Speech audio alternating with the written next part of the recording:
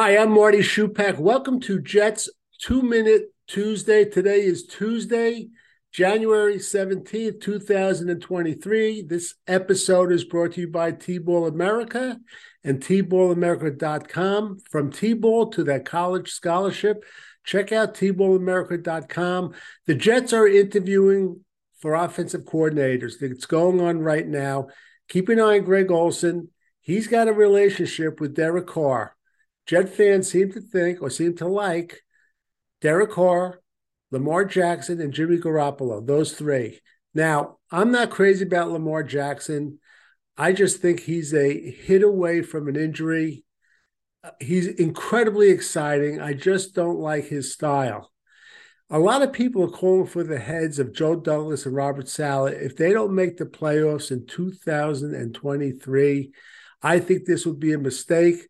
No doubt, the 2020 draft, which consisted of Mekhi Becton, Denzel Mims, Ashton Davis, Lamichael Pirine, James Morgan, Cameron Clark, Bryce Hall, and Braden Mann, was turning out to be a disaster.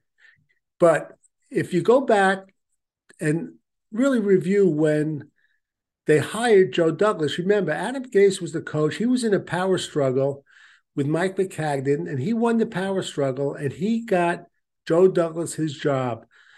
I have no proof of this, but I would say that Adam Gase had some kind of influence in the 2020 draft. Look at 2021 when we got Elijah Vera Tucker, Michael Carter II, Brandon Echols, Jamie Sherwood. 2022, Sauce Gardner, Garrett Wilson, Jermaine Johnson, Breece Hall, Jeremy Ruckert, Max Mitchell, and Michael Clemens. I don't want the Jets to move on from Joe Douglas.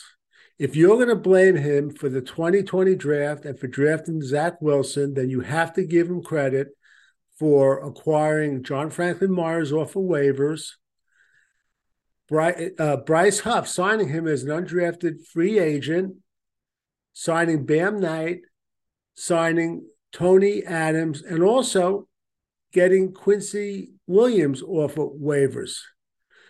One thing I'm worried about, though, is that Woody Johnson will turn 76 this April. I'm old enough to remember Leon Hess when he gave the "I'm 80 years old, I want to win now" speech. I'm hoping the Jets do not mortgage the future. They're building a very good foundation, even though the last part of the season was incredibly frustrating.